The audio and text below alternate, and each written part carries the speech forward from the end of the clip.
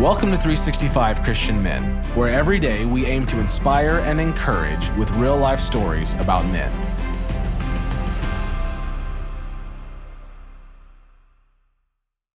December 3rd, Mehdi Dibaj. Mehdi Dibaj had become a Christian. He said, "A Christian means one who belongs to Jesus Christ, the eternal God who sees the end from the beginning and who has chosen me to belong to him, knew from everlasting whose heart would be drawn to him. I would rather have the whole world against me, but know the Almighty God is with me. Be called an apostate, but know I have the approval of the God of glory." On this date, in 1993, an Islamic revolutionary court sentenced Dibaj to death. His crime? He had become a Christian. Know what you'll die for, and you'll know what to live for. The Iranian prison authorities thrust a piece of paper in front of Mehdi Dibaj. If he would sign it and declare himself to be a good Muslim, he could go home to his family. When that didn't work, Dibaj's captors tortured him and performed mock executions, pressuring him so he would deny Jesus. Meanwhile, they threatened his wife, Aziza, with stoning.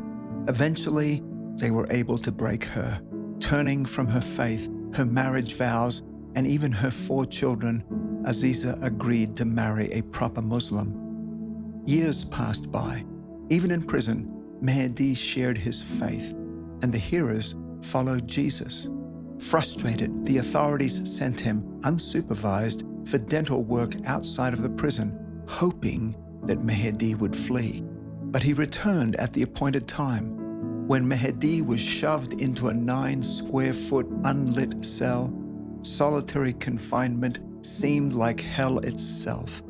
But then, Mehdi sensed God's closeness.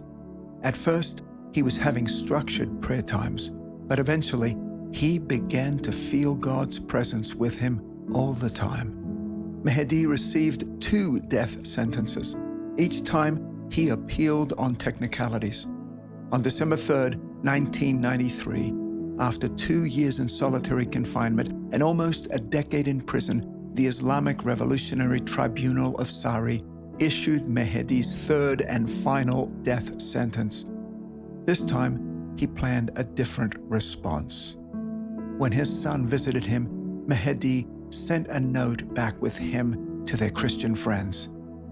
"When they gave me the verdict," he said, "my heart was filled with joy because I saw that my name would be listed with those martyred for their faith in Jesus Christ." Philippians 1:21 says, "For to me to live is Christ, and to die is gain." Reverend Mehdi requested a few simple things, including a last communion and to wear a cross when he was executed. Then, instead of a legal defense, he wrote a bold statement of his faith. The invisible God, who knows our hearts, has given assurance to us as Christians that we are not among those who will perish, but among the believers who will have eternal life. People say, "You were a Muslim from birth," but God says, "You were a Christian from the beginning." They tell me, "Return." But to whom can I return from the arms of my God? They object to my evangelizing. But if one finds a blind person who is about to fall in a well and keeps silent, then one has sinned. I have committed my life into his hands. Life for me is an opportunity to serve him, and death is a better opportunity for me to be with Christ. Therefore, I am not only satisfied to be in prison for the honor of his holy name, but I am ready to give my life for the sake of Jesus, my Lord, and to enter his kingdom sooner, the place where the elect of God will enter everlasting life. Friends leaked Mehdi's story outside of Iran, and the world responded with public outrage. The death sentence was never reversed, but due to the pressure, Mehdi was released on January 16th. For 6 months, he traveled throughout the nation of Iran, encouraging believers who later testified the light and love of Christ radiated from his face. In April, a fatwa, a pronouncement based on religious authority, was issued in a Tehran newspaper calling for Mehdi's death. Then, on June 24th, Mehdi Dibaj disappeared. His body, tortured and murdered, was found in a Tehran park on July 5th. 3 Iranian Christians were martyred that year. Since then, more than 1 million Iranians have chosen a life of faith in Jesus Christ. What are you willing to die for? Know what you'll die for, and you'll know what to live for.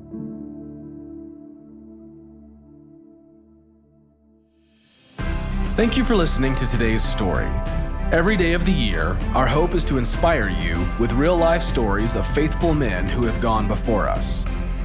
For today's story, we have a free 1-page group discussion sheet available on our website.